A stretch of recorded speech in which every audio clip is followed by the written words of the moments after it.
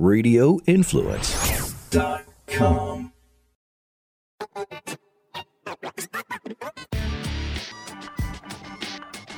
What is up? We are back with another edition of the MMA Report podcast. I am Jason Floyd.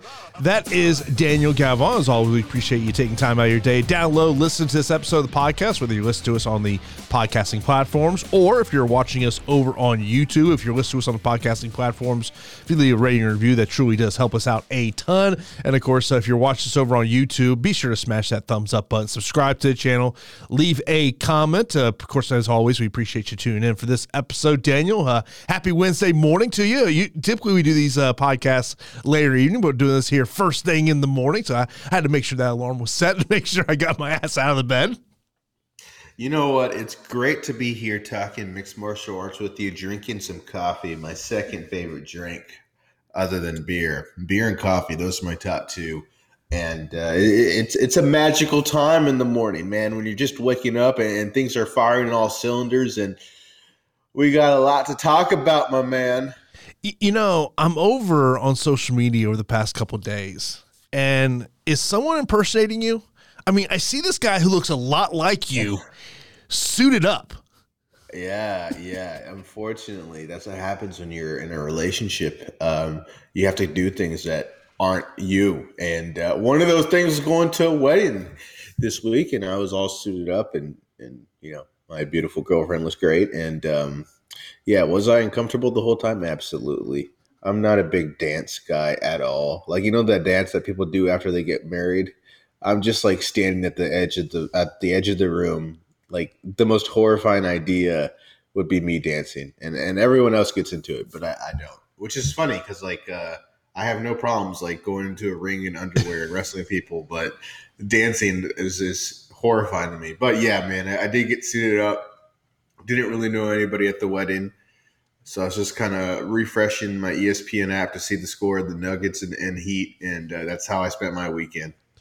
Yeah, man, it was good. It was overall a decent weekend for me. You know, speaking of social media, because I mean, look, I'm involved in the social media world in terms of what I do in restaurant marketing, and you know, there's things you see on social media that maybe you were not aware of. And one of the things, and this is, I'm going to relate it to mixed martial arts, but it's not really related to MMA, is I did not know till the other day that June is Men's Mental Health Awareness Month. And the reason I became aware of this was TikTok.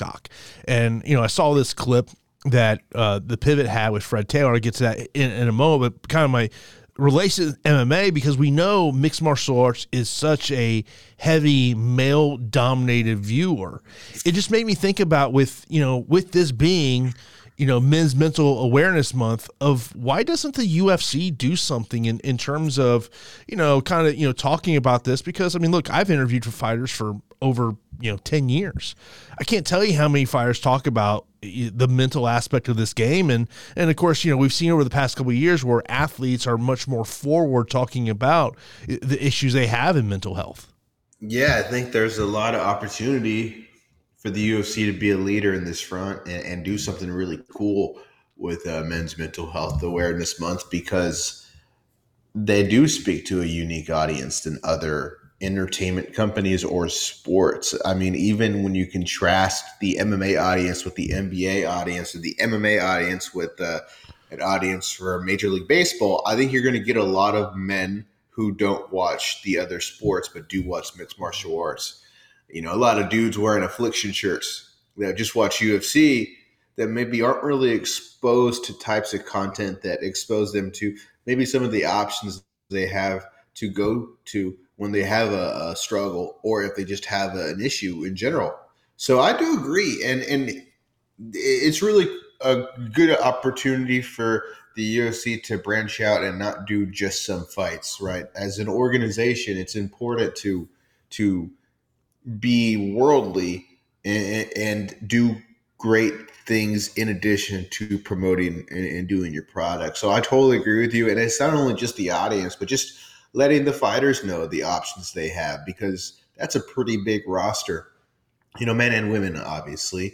And I know they all have, I know a lot of people on that roster have their own issues, because a large portion of the population of the world has their own issues, whether it be something they were born with or something that they got from childhood, or maybe something they got from their more recent life. I can only imagine the mental struggles that the dude who fought on the first episode of the Tough, and we'll talk about Tough later, but on the first episode of Tough, this dude is like a prospect. He comes in, dude loses in like 13 seconds, gets knocked out. That's gotta suck. That's gotta be mentally hard. I mean, this guy was heartbroken, and people on every fight card feel that defeat. 10 people, every single fight card, 10 people. This girl we just saw fought on UFC this weekend. Oh God, what was her name? The one that fought Ketlin Souza. I'm pretty sure she got a significant knee injury in that fight. Now she's got to go deal with that, and I know she don't have a lot of money in the bank account because the UFC don't pay well. So that was a long spiel, but I do think the UFC is a great organization to do some good work with Men's Mental Health Awareness Month. And where I saw this, and like I said, I was not aware that, the month of June is Men's Mental Health Awareness Month. It was just something I wasn't familiar with. And it was a clip that I saw on TikTok, and it was from the Pivot podcast, which is a podcast that I would say I don't watch every episode or listen to every episode, but I take in majority of the episodes. And it was it's basically like a 2-minute clip. I put it over on my Facebook page, and it was where Ryan Clark says to Fred Taylor, he goes, "Are you good?" And, Daniel, there's these clips that you see online that you just relate to. And Fred Taylor's first comment was, "I'm good, but I have my moments." And it's something that clicked to me. And I was like, man, I know exactly what Fred Taylor's talking about. And I think it's something as men that we just don't talk about, overall. But it's just one of those clips you see on social media. You're like, man, I can relate to it. And, one of the podcasts I help produce is the DJ Eakin podcast. And we talk about this all the time. And it's like, check in on your strong friends. And you know what? Maybe someone's watching this, and maybe it's going to help you maybe reach out to someone that you think is one of your strong friends and just say, "Hey, man, you good?" Yeah. Those, you never know. I mean, seriously, think of some of the horror stories we've heard in life of people who've taken their own lives, and some of them you never would have thought. You never would have thought that they're the happiest person in the room, always a joy, always a pleasure, and now that they're no longer with us. So I can think of people in my life who are no longer here that fit that description. So I think that's a really strong point. And your strong friends, your weak friends, go that extra mile, and hopefully they can also return the favor to you, because we all need it as well. That feeling of, I got your back and you're not alone. That feeling you're feeling, I probably feel it too. It's unspoken. It's hard to communicate. It doesn't really fit with the normal day-to-day life of how we do things, but it's still there, and we're here for you. Yeah. It's just, and I've seen so many of these videos pop up on my social media, timeline over the past couple of days, and and social media can be a great thing, and and I look at this as a great thing, as giving me kind of aware of what's going on in terms of that. But the only thing I wonder is, would the UFC not do it because of potential future litigation, because they're maybe worried about things we've seen? But it's just something that appeared on my social media timeline that just kind of stuck out to me. But Daniel, getting back to mixed martial arts, clearly the biggest news story over the past couple of days is last week's main event between Amir Albazi and Kai Kara of France, and the scorecard. And first off, let's start here, Daniel. That is not a robbery. That's a close fight. Even though I scored the fight for Kai Kara of France, I had it 3-2. Now, we look at Chris Lee's scorecard, and I don't know. Look, round 3 to me is the clearest round. Clear round for Amir Albazi. No one's going to deny that. To me, I thought round 4, round 5 were clear Kai Kara of France rounds. Close rounds, but I thought he got the the better when you look at the scoring criteria. Round 1 and round 2 are close fights. It's close rounds. If you told me you scored round one for Kai Kara France, I can go with you. If you tell you scored for Albazi, I can go with you too. But like, it's one of these things of and I'm watching this fight live, and you're seeing all this interaction after the fact. And of course, all the open scoring people, oh, this is their ammo to come out if we need open scoring in mixed martial arts. But I heard, God, I forget who I was listening to. It might have been the Co-Main Event podcast. And I want to say a listener brought up the thought of, should it be a majority on who wins the round? So in this instance, Chris Lee was only judged to score the fourth round for Amir Albazi. Should it be, if 2 of the 3 judges scored the round for one fighter, that fighter truly gets the round? So I was thinking about this, and I'm going to say it doesn't matter. And this is what I'm going to tell you. Yes, in this fight, Kai Kara France would have won the decision. And I think you outlined it perfectly, by the way. You really did. It wasn't a robbery in terms of who won this fight, because you were totally right. 1 through 3 could have been Albazi rounds. 3 for sure. 1 and 2 were super close. Round 4 was the robbery part. That was a stupid scorecard. Bro, just look at the stats. Albazi landed 5 strikes and Kai Kara France landed 27. And guess what? Albazi didn't land a super strong, significant strike in those 5. Let me go back to why I think that suggestion isn't great. I just wrote this down. This is what I was doing during the wedding. As I was waiting, I'm glad that your mind is on mixed martial arts while you're at a wedding with your girl. I hope she doesn't see this, because she might have a conversation with you. Listen, man, the thing was in Spanish. I don't know Spanish. But it wasn't during the wedding. It was before. Like, I was seated. I showed up 30 minutes before the ceremony. Have plenty of time on my hands. So I went to MA Decisions, and they have the top 10 most disputed decisions of 2022. So I looked at all 10 of the most disputed decisions. The only fight that would have changed is just one single fight of last year. Jacoby and Roundtree, Dustin Jacoby and Khalil Roundtree. That would have gave Jacoby rounds 1 and 2, and he would have won that fight. So the 9 other most disputed decisions last year would have stayed the same had they adopted this idea. So I just wanted to push back on that, because I originally saw that. I'm like, oh, that's kind of a genius idea, but it really wouldn't change much. I want to go back on something you mentioned about the stats, and Michael Carroll, who's over there at Fight Metrics, aka UFC Stats. And look, MMA stats are something good to look at, but they also don't necessarily always tell us the story of a fight. And this is what Michael Tweedy said. Judge Chris Lee gave round 4 to Albazi despite significant strikes landed in that frame, going to Kara France by an advantage of 27-5.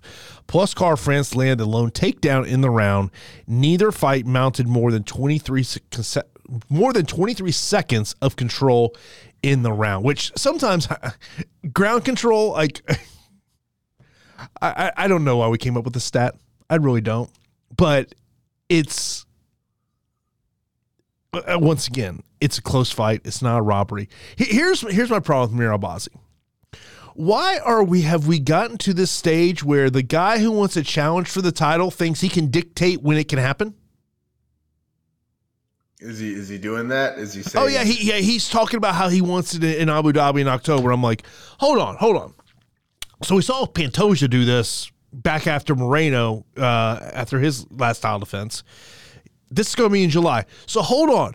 You just think that since you just won a fight, that the winner of the July 7th or whatever, should then turn around and fight 3 months later? Also, I saw someone bring up a very interesting point the other day.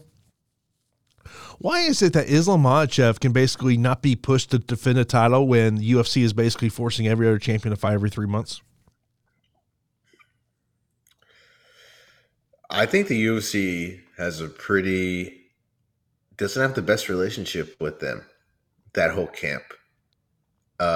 In terms of like, not when I say that, in terms of like bending them to do things at their will.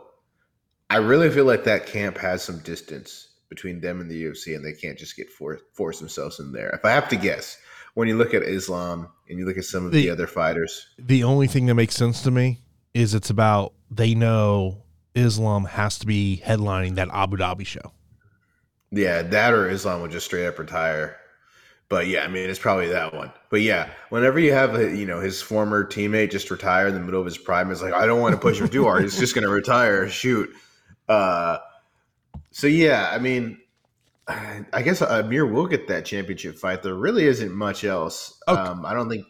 No, I don't think. here's I was going to bring this up in a topic coming up next. I guess we can kind of switch over to that topic and what the things that Dana White said after the during the post-fight press conference. And one of them is, and I got to give some kudos to Ariel Helwani for calling Dana White on this. You remember a couple months ago when Colby Covington was a backup fighter?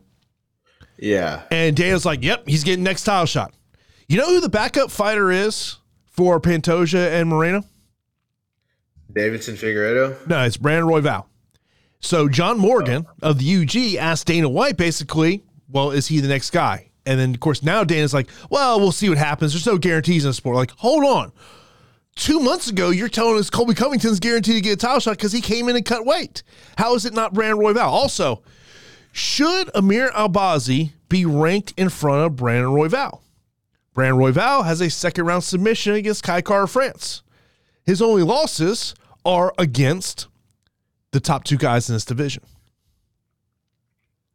Yeah, it's and he has more quality wins, right? Like the win over Matthias Nicolau, the win over Matt Schnell, those are pretty good. When you look at Albazi, outside of the win over Kai Kara France, I don't know what the most impressive win is, right? He's beaten Alessandro Costa, Francisco Figueiredo, Zalka Zumagulov, Malcolm Gordon. Those are his UFC wins, and aside from the Kai Kara France one, so it's not the most impressive resume. Inside the cage, I think Amir presents a lot of problems for Brandon Royval, but I think they both have pretty similar resumes. If they were matched up tomorrow and I had to pick who's going to win, I would probably pick Brandon Royval. And I do say, if I have to tell you which fight do I want to see happen, it's probably Royval against a champion. But the one downside for that is, as you mentioned, he's already lost to both fighters in the championship fight. Okay. But after what we just witnessed on Saturday night, as a fight fan, I would much rather see Royval get the winner of the upcoming title fight just because I know it's going to be a fun fight. It may not last 10 minutes, but it's going to be a fun fight because Brandon Royval is a guy that he's going to take chances and he's going to make the fight exciting. I thought there were times where I just thought Amir was fighting safe in that matchup. I think they both were. And I do think you're right. Royval is going to be a more entertaining matchup. And if they have similar resumes, no difference in name value, then I guess the next thing is who's the more entertaining fighter? And then it's like, well, that's Brandon. So yeah, Brandon is the fight that gets me more excited. Amir won a fight that wasn't that exciting. And also he probably didn't deserve the decision.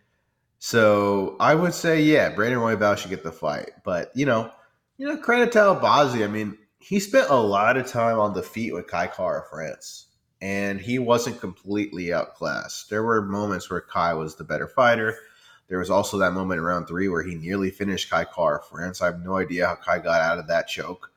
But Amir impressed me. But if you're telling me who deserves the next championship opportunity, you've talked me into Royval over Albazi for sure.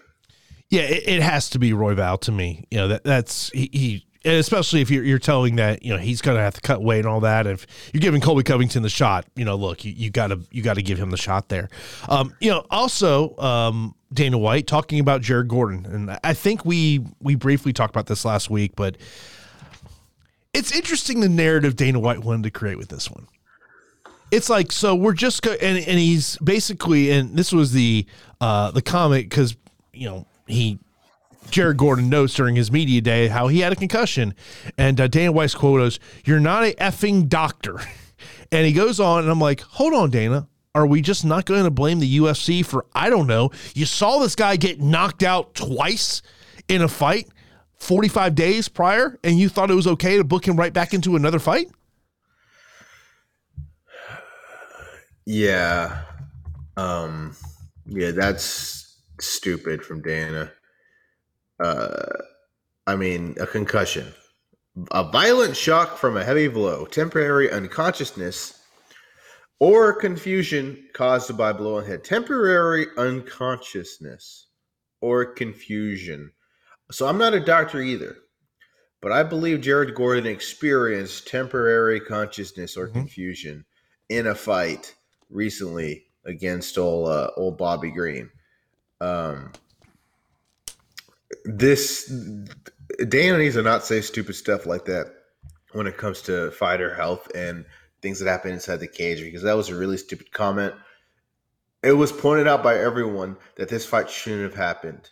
Like that's insane. If a dude gets knocked out inside of a cage, um, you know, or finished by strikes in April, he shouldn't be fighting 6 weeks later.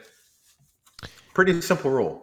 And he wasn't. He didn't fight. He got pulled, thankfully. Mm-hmm. But yeah, I mean, then what happens after that? Well, crap. Jesse Butler gets fed to the wolves, and he just gets put on a Jim Miller highlight reel.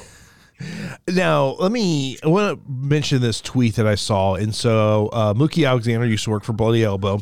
He quote tweeted this MMA junkie with the Dana video. And he says, I'm not being a dick here, and this is a genuine question. Has Nevada stopped releasing medical suspensions? Because it seems like they actually have. I see nothing from any UFC Vegas shows, pay-per-view, or Apex this year. One of the people that responded was Nolan King of MMA Junkie, and he goes, yes. All we have access to now is to see the status of licenses, suspended or not suspended. We can't see durations or reasons for any suspensions. Now, there was another response to this that really stuck out to me, and it came from Danny Rubenstein, a noted MMA manager, and he responded to this, and I don't know if you saw this or not. He says, quote, fighters don't have access either. I believe just the promotion and athletic commission members have access to the detailed information. Was told there is a press login, but that information is very limited. Goes on to say, he goes, we were just told by the promoter what suspensions the fighters have and what is needed to be cleared. I've lobbied for a limited login to the ABC database to check my fighter suspensions and licenses and was denied. Hold on here. You're representing a fighter. You can't have like access to this information. I'm gonna tell you this. I'm gonna call Mike Mazzulli today and go, "Come on, Mike. We got there's got to be a better system here." Yeah, no, that's insane. It really is, and that should be public record. I think it should be public information. Well, like you can go. So mixedmartialarts.com is the official registry for fighters. So you can go on there and you can see it'll have like a barcode right at the top. It'll say, this fighter's under suspension by whoever. But there is no definition up there. I think I mentioned this a couple weeks ago when we were talking about potential opponents for Francis Ngannou. If you look up Fabricio Verdum, he's under suspension in New Jersey, but you don't know what that suspension is related to. Yeah, the lack of public information is troubling, right? Like, it's funny. Athletic commissions have restricted more public information as time has gone on, but they really haven't gotten that much better, straight up. I'm going to be honest with you. I really am not impressed with athletic commissions. The evolution of athletic commissions from when I first started watching this sport to where we are today has not impressed me one single bit. The one thing they've done really good, though, is to take away public information. And that really pisses me off when people take away public information, because it doesn't allow you to get held in check by the public, right? I mean, Lord forbid we criticize a judge who takes money out of Kai Kara France's pocket. Dude, you know what? I was thinking about that driving to the office this morning, and thinking about is the way fighter pay is. You get one check for showing up and fighting, but if you win, you get a second check. And now Kai Kara France doesn't get that second check because Chris Lee has a bad round 4 scorecard. There's no other way to decide it. And I was just thinking about that, and I was like, in my head, I'm like, man, I hope the UFC gave Kai Kara France his win bonus. I doubt they did, but I hope they did. Yeah, exactly. It sucks to think, but that's the case, and we'll just move on with the circus that is the MMA judge, but I'm sure the athletic commissions are trying to figure out how to make it private which judges scored which rounds. Yeah. By the way, speaking also of Dana White, you remember a couple weeks ago when he mentions that we're going to find out the date of Michael Chandler and Conor McGregor during Tough? He seems to really be backtracking on that. Is he? Yeah, Is now he he's like, if you listen to his comments from last Saturday night, it almost seems like they're still negotiating with Conor McGregor. Like, Dean Thomas says Conor's back in USADA pool, but I haven't seen anything that Conor's been tested yet. Until Conor, we know officially Conor's re-entered the USADA drug testing pool, I'm just not convinced he's fighting again. Yeah, which is crazy because for Conor McGregor, this is the perfect matchup for him. I mean, there isn't a better matchup for an elite fighter than Michael Chandler. Michael Chandler is an elite fighter, but Conor McGregor is a good matchup. Yeah. Because those two dudes are probably going to stand in trade, and Conor's got a pretty big frame compared to Michael's. Mm-hmm. I like Conor's stand-up versus Michael's for sure. I'm picking Michael in this hypothetical fight, but Conor shouldn't screw this up. If he wants to continue fighting, he should get his ass in the cage with Michael Chandler. Because Michael Chandler is not a young man. He's not going to wait around forever for red panty night. Because the man still needs to buy some panties, even if they're not red. And he's going to fight somebody because he's a top-tier fighter and he's only got so many years left in his career. So, yeah, that is interesting. I figured whenever Dana said that, they had already recorded like the segment where they announce where the fight is. But, yeah, I guess not. But, yeah, Dana's backtracking like he's, running the PGA Tour over here, being hypocritical and whatnot. But I'll say this much. I guess so we can parlay this into initial thoughts on The Ultimate Fighter. I've only seen the first episode. I haven't seen episode 2. All I got to say is same old crap. I watched probably about the last 30-ish minutes of episode 2 last night. And don't want to give away what happened just because this is my wish to the people who produce The Ultimate Fighter. Can we start every fight 30 minutes into the broadcast? Because if you start the fight with what's going to happen. Under 10 minutes to go of the show, I go, well, clearly this thing's in the first round. Yeah, I agree with you. I mean, that happened in episode 1. I don't know what happened in episode 2, but it happened in episode 2 as well. Oh, damn. In episode 1, yeah, the fight started with 10 minutes left, and I was like, well, this is going to be a first-round finish. And then Roosevelt Roberts came in and knocked out the dude. I don't know if the guy landed a single punch. I mean, that must suck to tell everyone, I'm going to the Ultimate Fighter. I'm going to the Ultimate Fighter. Gets in the cage. Boom, knockout. My God. And now you're there for probably another 6 weeks just sulking. Yeah, I know, dude. That sucks, man. Look, this Ultimate Fighter season is you can already tell it's going to be boring. Like one episode in, I was like, this is boring. This is already rinse and repeat, copy and paste the same bull crap. And it's like, you have a great opportunity. This thing is airing on freaking ESPN. You have Conor McGregor that you are recording. You're recording Conor McGregor with the camera. And you just, I mean, oh my God. And then like the concept of the show, for those that haven't seen it, is there's 4 veteran bantamweights. What's the other weight class? Is it lightweight? Lightweight, yeah. 4 veteran lightweights, which it just means former UFC fighters. And then 4 non-UFC fighter lightweights, 4 non-UFC fighter bantamweights. The way it works is Conor picks one group. If he picks the 4 prospect bantamweights, then Michael automatically gets the 4 veterans. So I just think that's stupid. I think they should have picked fighters individually. Regardless, Conor picked the prospect bantamweights, and then Michael got the veterans, and he got the veteran at the other weight class. So Michael has all 8 veterans. Conor has all 8 prospects. Michael is going to wipe the floor out of Conor McGregor on the show because he got all former UFC fighters versus guys who haven't made it to the UFC yet. That's all a whole bunch of nonsense, though. Conor also missed the weigh-in, I believe, and showed up late to the fight. And it's the first episode. He couldn't even go 1 episode of showing up on time. I'm interested to see how many times Conor McGregor shows up late. Is it going to be more than 500, like 50% of the time? And I feel like currently the answer is 100%. I don't know if he showed up late on episode 2. I don't believe so. I don't believe so. Wow. So yeah, look at Connor. Okay, here's my last point about the Ultimate Fighter. So yes, the Ultimate Fighter sucks. It's the same old crap. This is what they should have done. They should have taken someone who's never seen the Ultimate Fighter, some TV producer who doesn't even know that much about mixed martial arts. Maybe they're the people who do the Desperate Housewives of Beverly Hills or whatever the hell. You get them and you say, do an MMA competition show. Go. They go and they get a pitch, so it's a unique creative vision, and they bring it to the table, and you let them do it.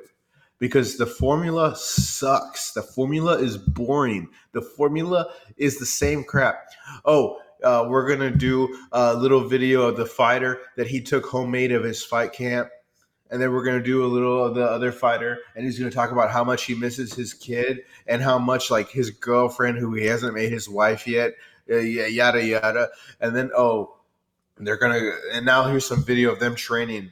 And here's some video of them training. Here's some of their interaction with their coach that they got. And we're going to make it look like it was some individualized training and not the fact that these fights probably happened within the same week and it was just random training sessions. And then we're going to have the weigh-in. And then we're going to have the fight. And then we're going to have the post-fight reaction. And then we're going to go to commercial break and it's going to be the same old crap. It's the same old crap. I could do the Ultimate Fighter tomorrow. If they hired me to be the producer of the Ultimate Fighter, I could do exactly what they just did. I'd get the damn ring light so you could see the ring light in their eyeballs when they do the interview. I could do the whole works. You missed one thing about the Ultimate Fighter. What's that? You forgot about we got to have a bunch of booze in this house to see who's going to get extremely drunk and do something stupid. Oh, 100%. And Daniel's always got to mention it. And it's like, yeah, dude, let's get drunk. Let's do some stupid stuff. That's some Ultimate Fighter 1 stuff. Like, no one's peed on anybody since the first season. It's like, we need people to pee on each other, man. We need some compelling reality television. Yeah, I watched a decent amount of episode 1. And then when I went last night, I went out to the Rays game. And when I got back, so I turned it on. And I'm just like, yeah, man, this just doesn't.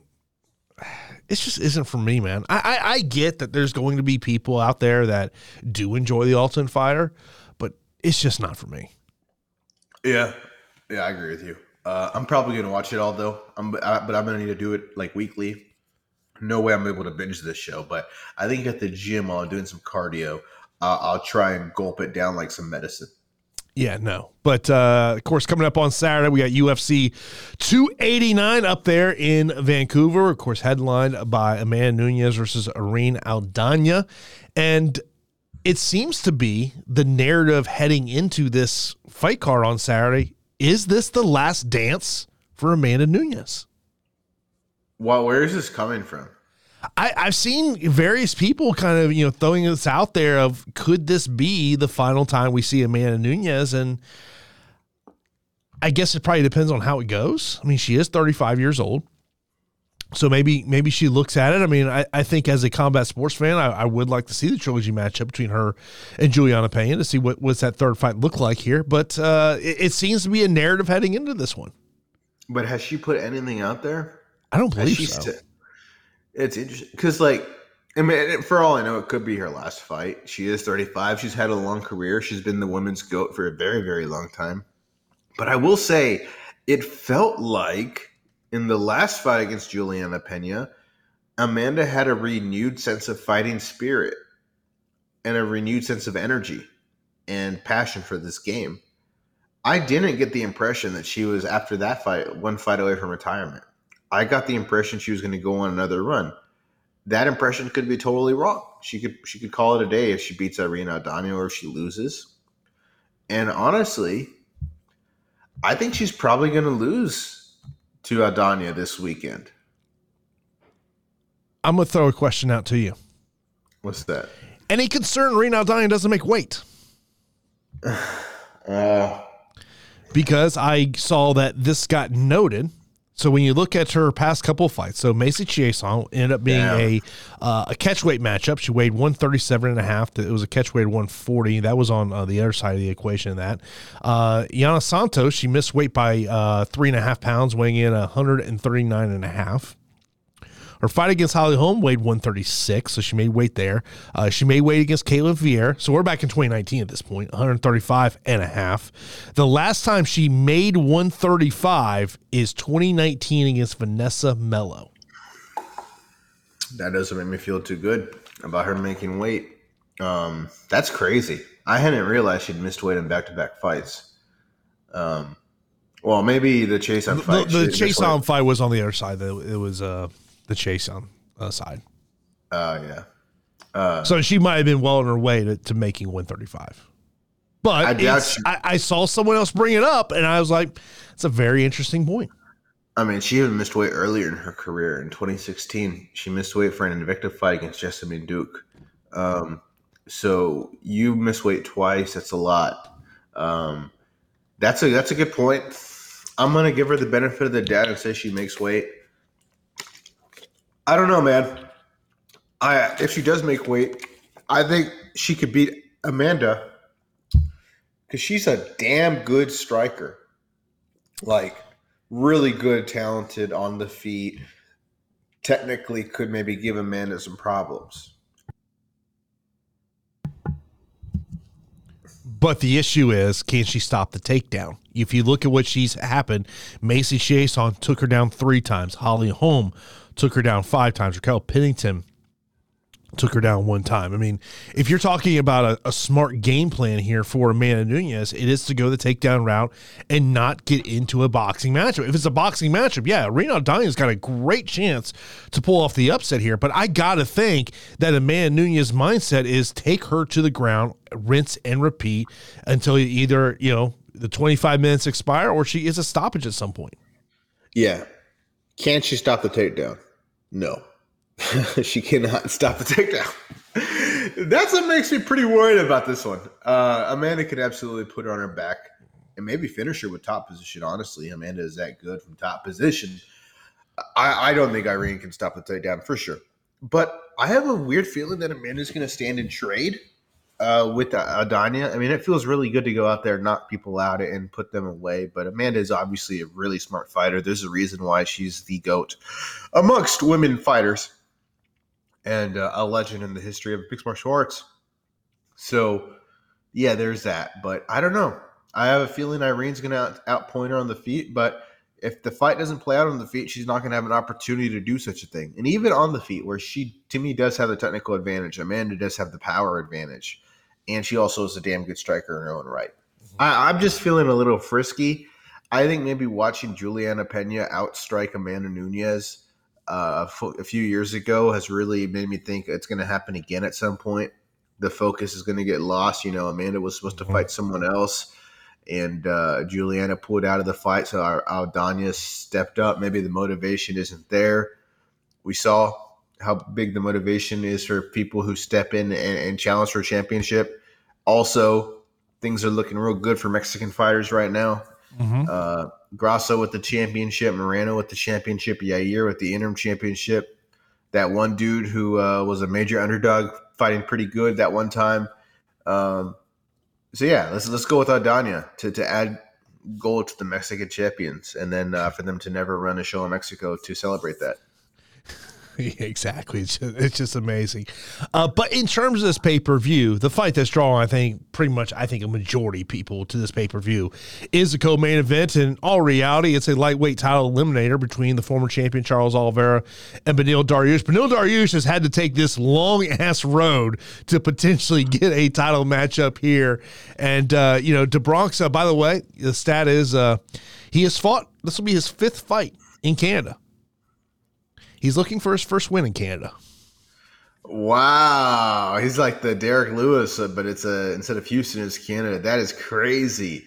It's worth mentioning, hey, we're going back to Canada. I'm excited for that crowd. Apparently the UFC hates Canada because this card effing sucks. This is one of the worst pay-per-views they put on in years. It really is. This is a 2-fight show. And I mean, look, Dan Ige and Nate Landwehr, that's a badass fight. Don't get me wrong. Is that a pay-per-view draw? Hell no. And that's number 3. What else is there that gets you excited to spend money to watch a fight card? Oh, I'll straight up. I was telling my buddy Trace this last night. I go, this is a pay-per-view you go to a bar for. And hopefully the bar shows it. Hopefully the bar shows it. Yes, I've already done research on this. I know the bars that are showing it, so I know where I'll be on Saturday night.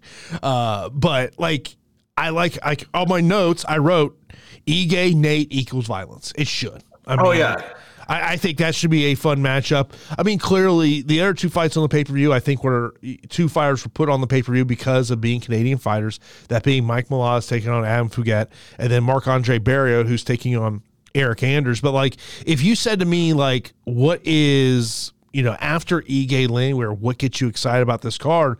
I'm going to the prelims. And I think that prelim main event is an excellent matchup between Imavov and Curtis. Jasmine and Maverick, I think, is another good fight on the prelims. But yeah, other than that, there's not a lot that gets you excited, but it's also one of these things that I just sit back and say, you know what? On paper, you may not be excited, but watch these fights just go out and deliver. I mean, the UFC has incredible genius when it comes to this stuff of things may not necessarily look good on paper or for a pay-per-view, but man, these fights ultimately deliver. They do. I mean, they do, because that's what happens when you put two professionals in the cage. They're going to punch each other and put on a good fight. But again, this pay-per-view is really bad. I mean, I can't stress enough. This prelims, I'm not excited for. Like Imavov Curtis, good fight. Miranda Maverick is a pretty good women's flyweight fighter that I'm excited to see compete against Jazzy Davicius.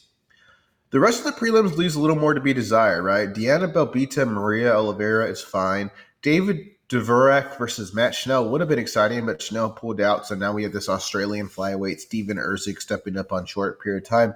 Cal Nelson, Blake Builder doesn't do much for me, and neither does Ayman Zahabi and Ari Kaling. But I'll be watching all these fights. We'll see. I have 2 points that I have because I do think we need to head back to Oliveira Dariush because I was rude and I started talking about other crap, and we got to give that fight its due justice. But my first point is that I want to just ask you real quick and see if off the top of your head if you can name a better fighter. We're used to George St. Pierre. We're used to Mark Homnick and Dan Hardy and Rory McDonald, Canadian mixed martial arts stars coming to Canada, delivering the goods. Who is the best Canadian mixed martial artist right now? Is it my boy, OAM? Is Oliver Aubin-Mercier the best Canadian fighter on the planet right now? Is there someone I'm missing? I'm going to look up the UFC rankings. I feel like there is someone you're missing. I know I'm asking you because I mean I wish the UFC rankings had like their no one jumps off. I'm looking at the rankings, see if someone sticks up to me. Like the top of my head, no one sticks up to me. I feel like I'm missing someone. I'm just gonna go best Canadian MMA fighters and see if I could find some. So it's like, what was that generation of like of Rory and GSP? Was that like an anomaly? Patrick Cote. Was that an anomaly or what's going on with Canadian MMA fighters, man? Yeah, I know. I mean, I'm going through the rankings and no one really sticks out to me. Yeah, it's an interesting thing. I mean, think of obviously Rory McDonald was a name in the past you would think of, but yeah, OAM would probably be that guy. That's crazy to think that OAM might be the best Canadian fighter right now. But now I'm on like a Wikipedia that has like all the Canadian UFC fighters that ever fought in the UFC, and there isn't a lot, dude. There isn't a lot. Like you look at a specific weight class, like I'm looking at welterweight, and I'm just scrolling down to see if I can find any active Canadian fighters. And I'm still struggling to find someone. Maybe Johan Lyonese is still, Mike Malott. Those are probably the two I can find. So there aren't a lot of guys who are Canadian that are still in the UFC in the first place, right? So I'm over on Tapology, and so I just went to best the men's pound for pound rankings. And I'm scrolling down just to see where I can find a Canadian flag at. There's no one in the top 50. Yeah. Maybe, I mean, to me, the answer is probably OIM, but when I'm looking at like runners up, literally like Charles Jourdain is a name that comes to mind. He's pretty talented and he's from Canada.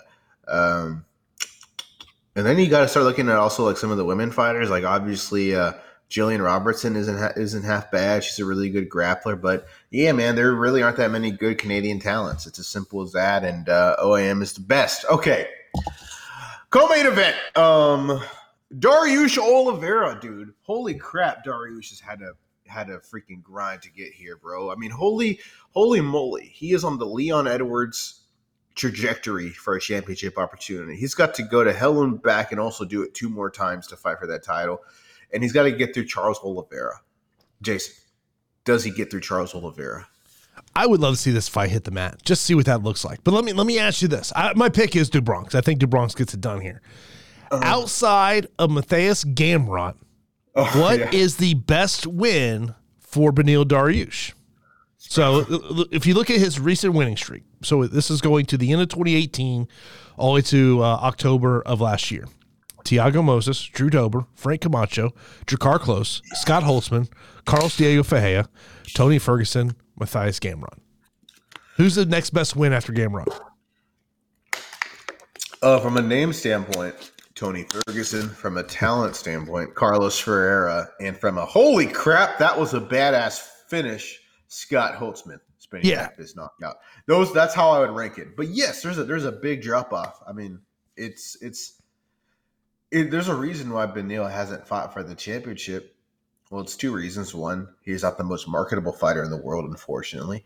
But more importantly, he doesn't have too many high quality wins over top 5 lightweights. He's had injury situations that have pulled him out of certain fights that have not helped his case. But I mean, look, the winner of this matchup is going to get it. I mean, the ultimate question is just, can he take advantage of? DuBronx is going to take chances. That's just who Charles is. I mean, but I still think DuBronx gets it done. Yeah, I do too. When you look at the run, look at the run Beneil went on. Look at the run Charles went on. Charles beat Gaethje, Poirier, Chandler, Ferguson, Lee. Jesus Christ. That's crazy. That's a murderer's row. And before that, Charles pieced together 5 to 6 wins. I mean, he also had to go on a similar run to Dariush. To get to the top of the lightweight division, it's a long-ass climb. And Beneil's looking to climb. What worries me about Charles is Beneil has the power to put him out in an instant. And Charles does get rocked. Like almost in every fight, he gets freaking rocked. Beneil is the one guy you probably don't want to get rocked against if you're Charles, because he's not going to get himself tapped out by you. If he rocks you, gets on top, Charles isn't going to be able to throw up an arm bar and tap you out from behind. Beneil knows what to do. He's an expert in jiu-jitsu. So that's what makes Beneil a live dog. That being said, I can't pick against Charles Oliveira. He's a known commodity. I do always get worried when a guy wins a championship and then loses it, because to me, you got to put everything into that championship reign, that rise to the top. And once you lose, bro, it's hard to rebound. It is hard to reclaim where you once were. Think of Tony Ferguson, how high he was. And as soon as he slipped, it's been a nonstop downward trend. It happens to almost everyone. I'll give you another great example of that. We got to go back years. Chuck Liddell. Like a light switch, like a light just off, and you're just gone. He lost the belt to Rampage, and he was never the same guy again. Yeah, you're totally right, bro. You're totally right. And the list goes on and on and on. You lose that championship, and it's only a matter of time till. Yeah, Liddell's always the guy that just comes to my mind, just because. You just never know when the downside of a career in combat sports is going to happen, and maybe it is. The one thing that does concern you bring through a point, is the fact of in his last 3 fights, Oliveira has been knocked down once by Dustin Poirier, knocked down once by Justin Gaethje, knocked down once by Islam Makhachev. And let's just be honest about it, we don't think of Islam Makhachev as a knockout artist. Yeah. And Beneil isn't someone you think of as this high level, badass kickboxer, but he's a hard striker, bro. And he does have good stand up. But yeah, he's got that dad strength is how I would describe it. he's got a surprising look, right? You don't look at Beneil Dariush and think that's one of the toughest mother effers in the world, but he is. He is, and it's a great fight, and it's the fight that makes me okay about spending money on this pay per view. I mean, it's always a pleasure to watch Amanda Nunes fight. She's a literal legend, and anytime I get to see her make that walkout and watch her compete, I consider it a pleasure. Co-main event, great fight.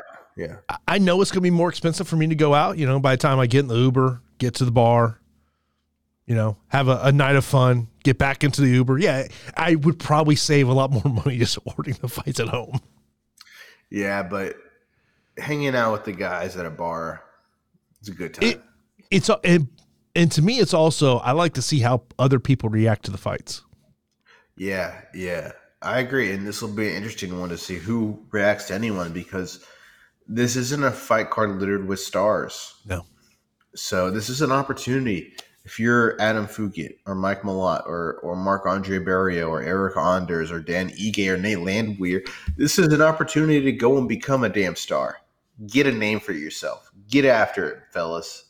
No doubt about it. Now, one of the things I want to mention as we start to wrap up this edition of the podcast is KSW had their stadium show last week, and I was here in the office last Saturday, and I had TweetDeck open, and I was actually amazed how many people in the MMA community were actually live tweeting this event, some crazy highlights that I saw from this event on social media. And it's one of these things of maybe we just don't give KSW the credit they deserve for the amount of butts they can put in seats for their shows.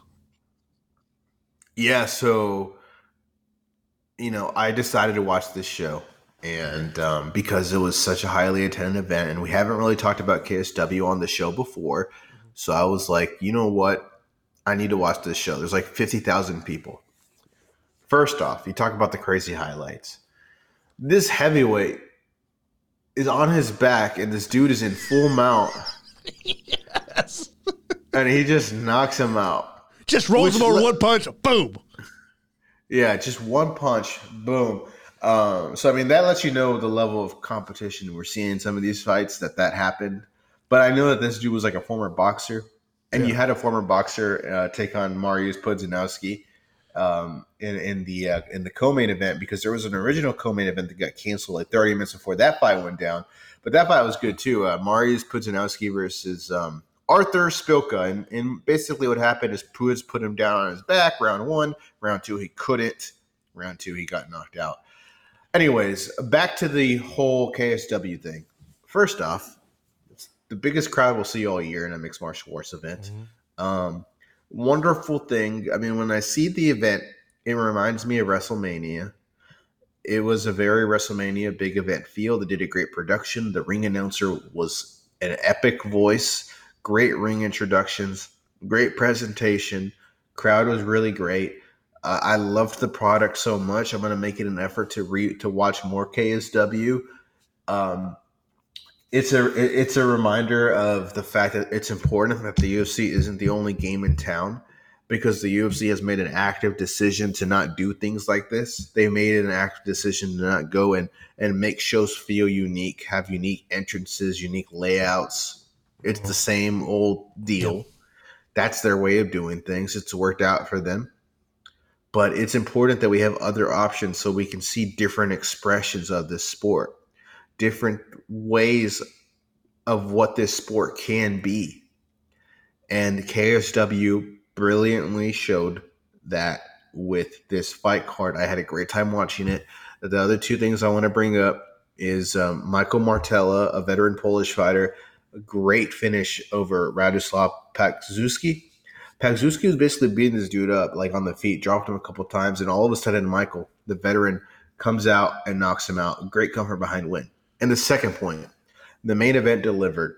So Mamid Khalidov is legitimately a legend in mixed martial arts, and he's a very underappreciated guy, but he's made his name in Poland. He's consistently been a top 10 middleweight for like 10 plus years.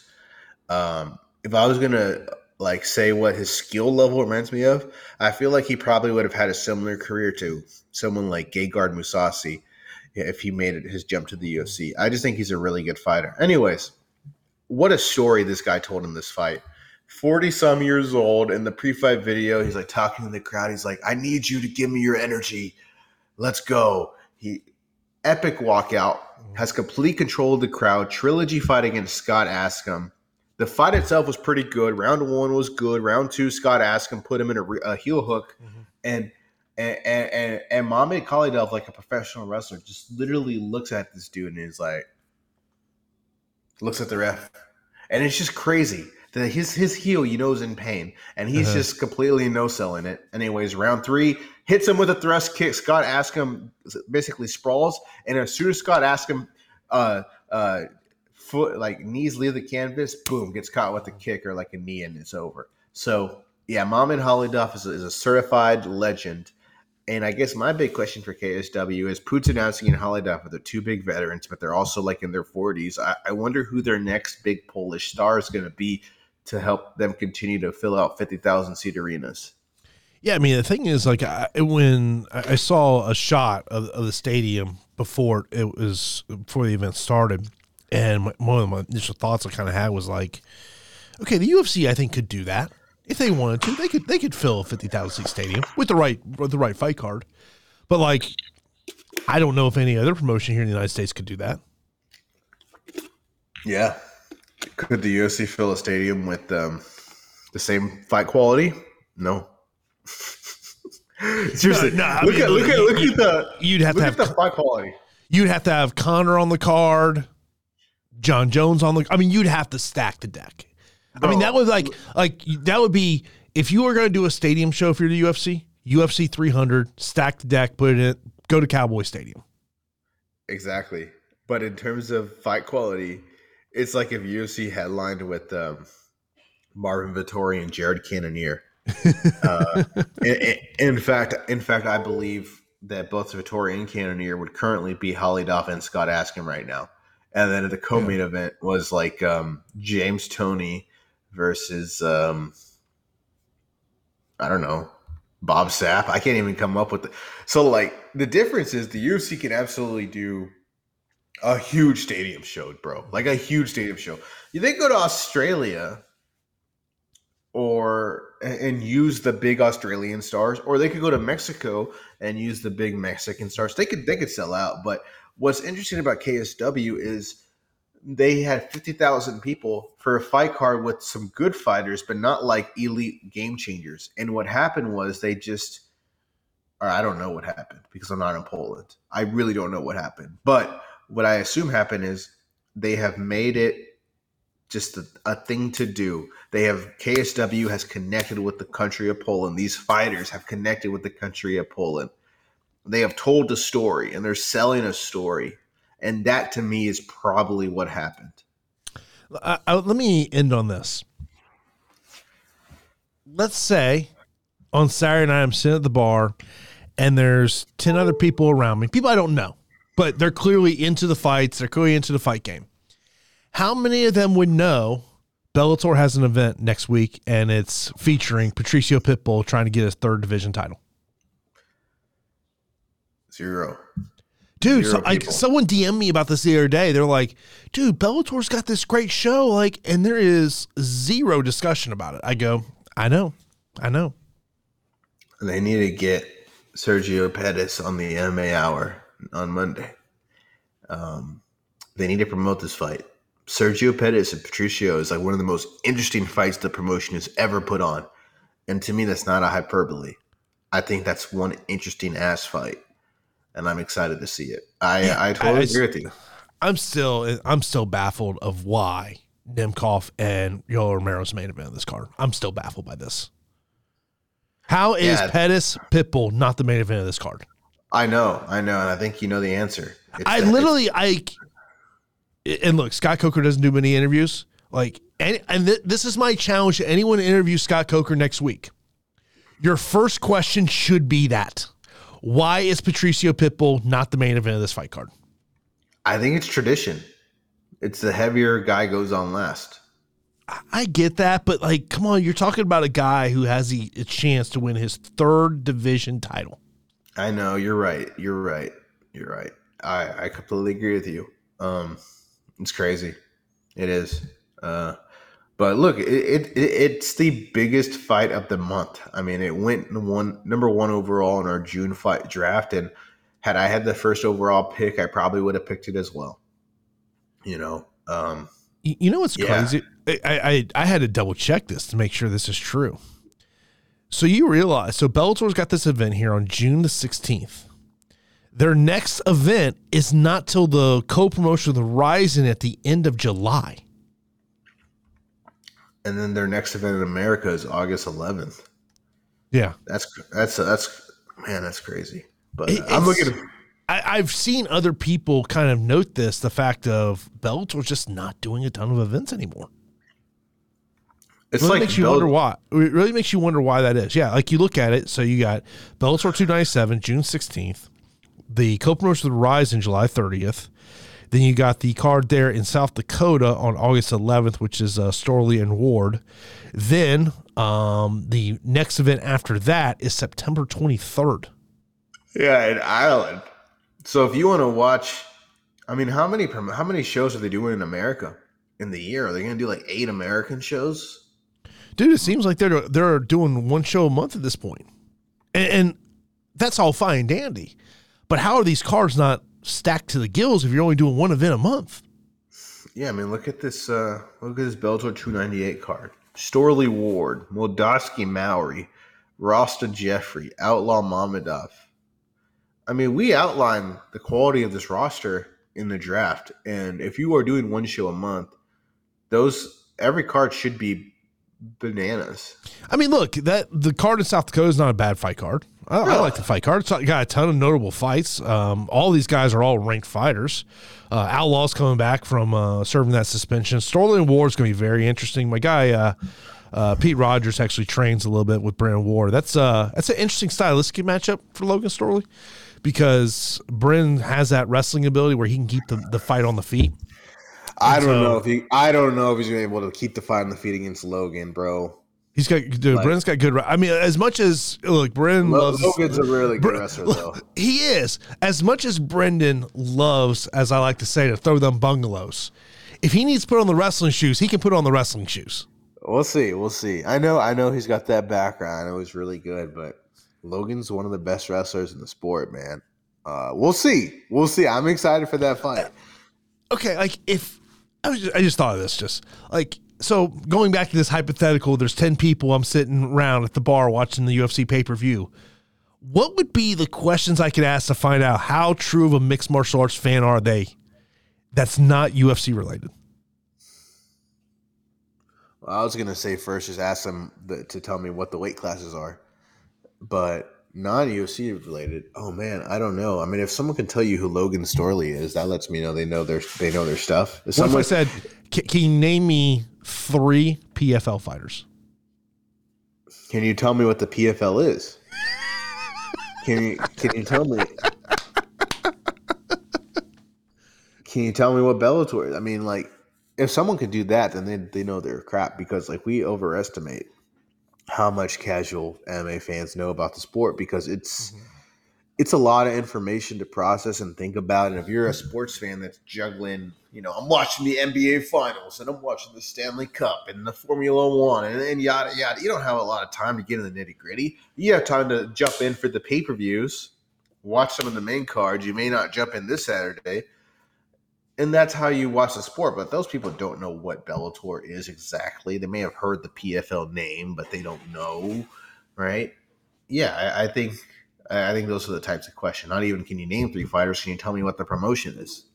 And that's the difference of watching a UFC fight card and monitoring Twitter at home versus being out and about and seeing how people react to fights. Like it's always interesting to me because I can always tell when an MMA reporter clearly has not been in that type of environment because I can tell them like, man, you don't know how people react to fights. Like you got to get yourself out of that MMA Twitter bubble to really see how people react to fights because there's been times I've been in a bar scenario and like you think about like, oh, people got to be excited about this fighter. And they're not. Yeah, and it's important to get that barometer largely due to the fact that there's a lot more people that are part of that second group that are the casual fan than the hardcore. I mean, just a lot more. That's the difference between having a successful business and not having a successful business, is reaching out to those people that just are going out to watch a fight card, or pitching in to watch this one pay-per-view. That's how the UFC makes a business out of this deal, not by appealing to the hardcores. Oh, I mean, look, the UFC promotes the three letters. They don't promote fighters. Yep. Same strategy as the WWE. So I guess it's fitting they're owned by the same company. But that's the same strategy. Yeah, I mean, look at just some of these fight night cards. I mean, I feel like we're getting just more and more of these Apex cards, and I'm like, we went on that great run of no Apex shows, and it just seems like now every show outside of pay-per-views is now the Apex. Yeah. So it's an incredible dichotomy. The difference in environment from Kai Kara Friends and Albazi this weekend fighting in a dungeon versus the KSW crowd. Yeah. Holy crap, what a difference. I know. It was funny as when I was watching the main event, I'm thinking like Bruce Buffer, he clearly he vibes off that fan energy, and I'm like, there's like 50 people in this venue. Bro, Jim Miller's out here putting on the best knockout of his damn career in front of 50 people. Dude, that should have happened in front of a crowd. You know what the weirdest part about that was? Is his post-fight interview. It's like almost like does Michael Bisping think he's going to retire? Like, he's made this very clear. He's trying to fight UFC 300. His very first question. And then the thing is,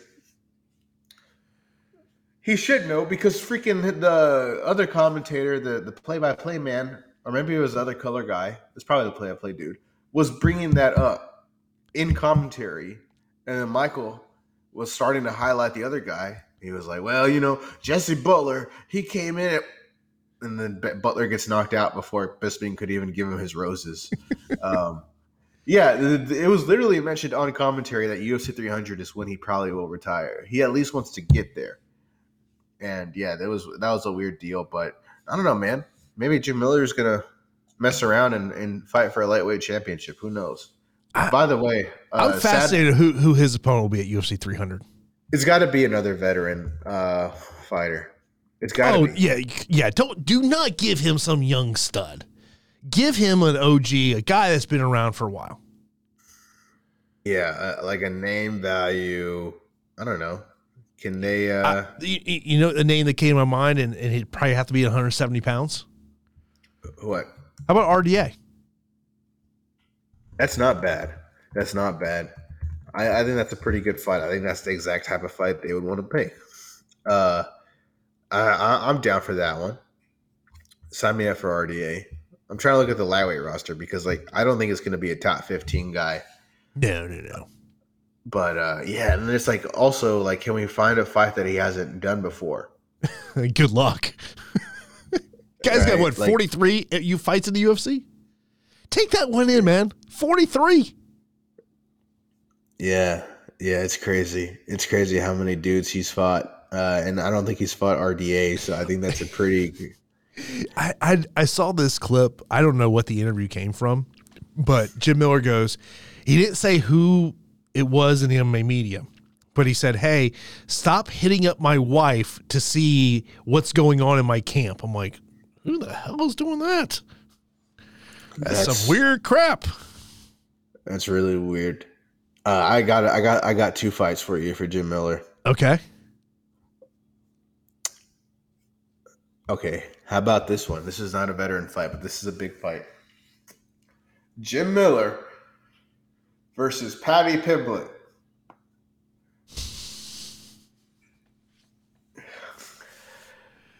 I might pick Jim Miller. I know. Imagine that. UFC 300. Also, if Conor comes out here and loses, Conor McGregor and Jim Miller. I don't know how well I want to go for Jim Miller. Yeah. I don't know how well that one would go for Jim. Yeah, it's probably a bad pick. I don't know. We'll see. You probably are going to have to go up to that welterweight division and find a name there. Maybe, is Robbie Lawler still around? Robbie Lawler's got a retirement fight coming up. I want to say he's on the, I want to say it's the next pay-per-view. I think he's on the TV prelims, I want to say.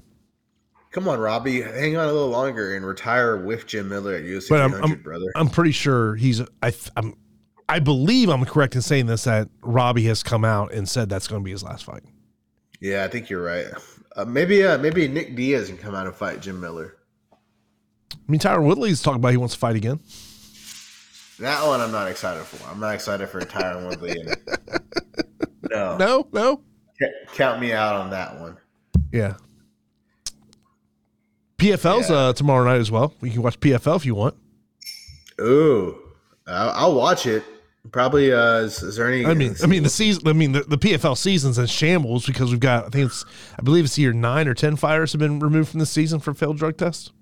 Yeah, we got Wilkinson's out, right? That was he's the latest one. Yeah, that sucks. I really liked watching him last season, but here we are. So PFL 4. Ooh. So yeah, I mean this fight card. It doesn't have a very interesting fight on it, but it has interesting fighters. Clearly, like Brandon Lonane, Jesus Pinedo, that's Lonane's fight to win. But I love watching Brandon Lonane. The rest of the fight card, not super exciting. Bubba Jenkins is usually pretty boring, but he's also really good. Josh Silveira at light heavyweight's interesting. Marlon Moraes on the prelims. How the mighty have fallen. I will be watching this tomorrow because I'm a degenerate, and if something crazy happens, we'll talk about it. No doubt about it. I will have a podcast on Sunday, so people can check that out. Got a couple interviews lined up for that one. Of course, if you missed Sunday's episode, I was joined by Jamie Siraj, Alan Martinez. We're on the show. Alan Martinez, undefeated flyweight prospect. He is a cousin of Johnny Munoz. Had a great conversation with him. Also, Jamie Siraj, he's returning on Friday night for the first time in 3 years, had a near-death experience. And one of the biggest takeaways I had from that conversation, Daniel, was he was talking about the point of he was about to get put on a ventilator. And you can kind of know where his mindset was at that point. And he said, the only thing I could think of was I never got a chance to fight in the UFC. Wow. That is crazy. That's crazy that's where his mind went. But that's a beautiful story. I gotta listen to it, man. That is a beautiful story. I gotta listen to that. Yeah, I mean he's talked about it in a couple interviews, and it was really interesting, and I thought, because of everything that he has been through, and obviously at a point not knowing if he would ever be able to compete again, and I was like, hey, once you started getting back in the training room, like, were your training partners like nervous? And he goes, for the most part, no. Yeah. That's awesome. That's a great story, man. That's the story of resilience. So right before all this happened, he was going to go on the Contender Series. Like, he had a fight, all that, and then has all these health scares, and it's just taking him all this time to get back in there. But he's a part of that BFL show. It's on Fight Pass. I want to say it's got 4 title fights on it. BFL, a promotion up there on Canada. So that's on Friday night. People want to check that out over there at UFC Fight Pass. And of course, looking forward to watching the fights here on Saturday. Of course, always be sure to check out the show every Wednesday and Sunday right here on YouTube, also on the podcast channels. And I will talk to you on Sunday on the next edition of MMA Report Podcast.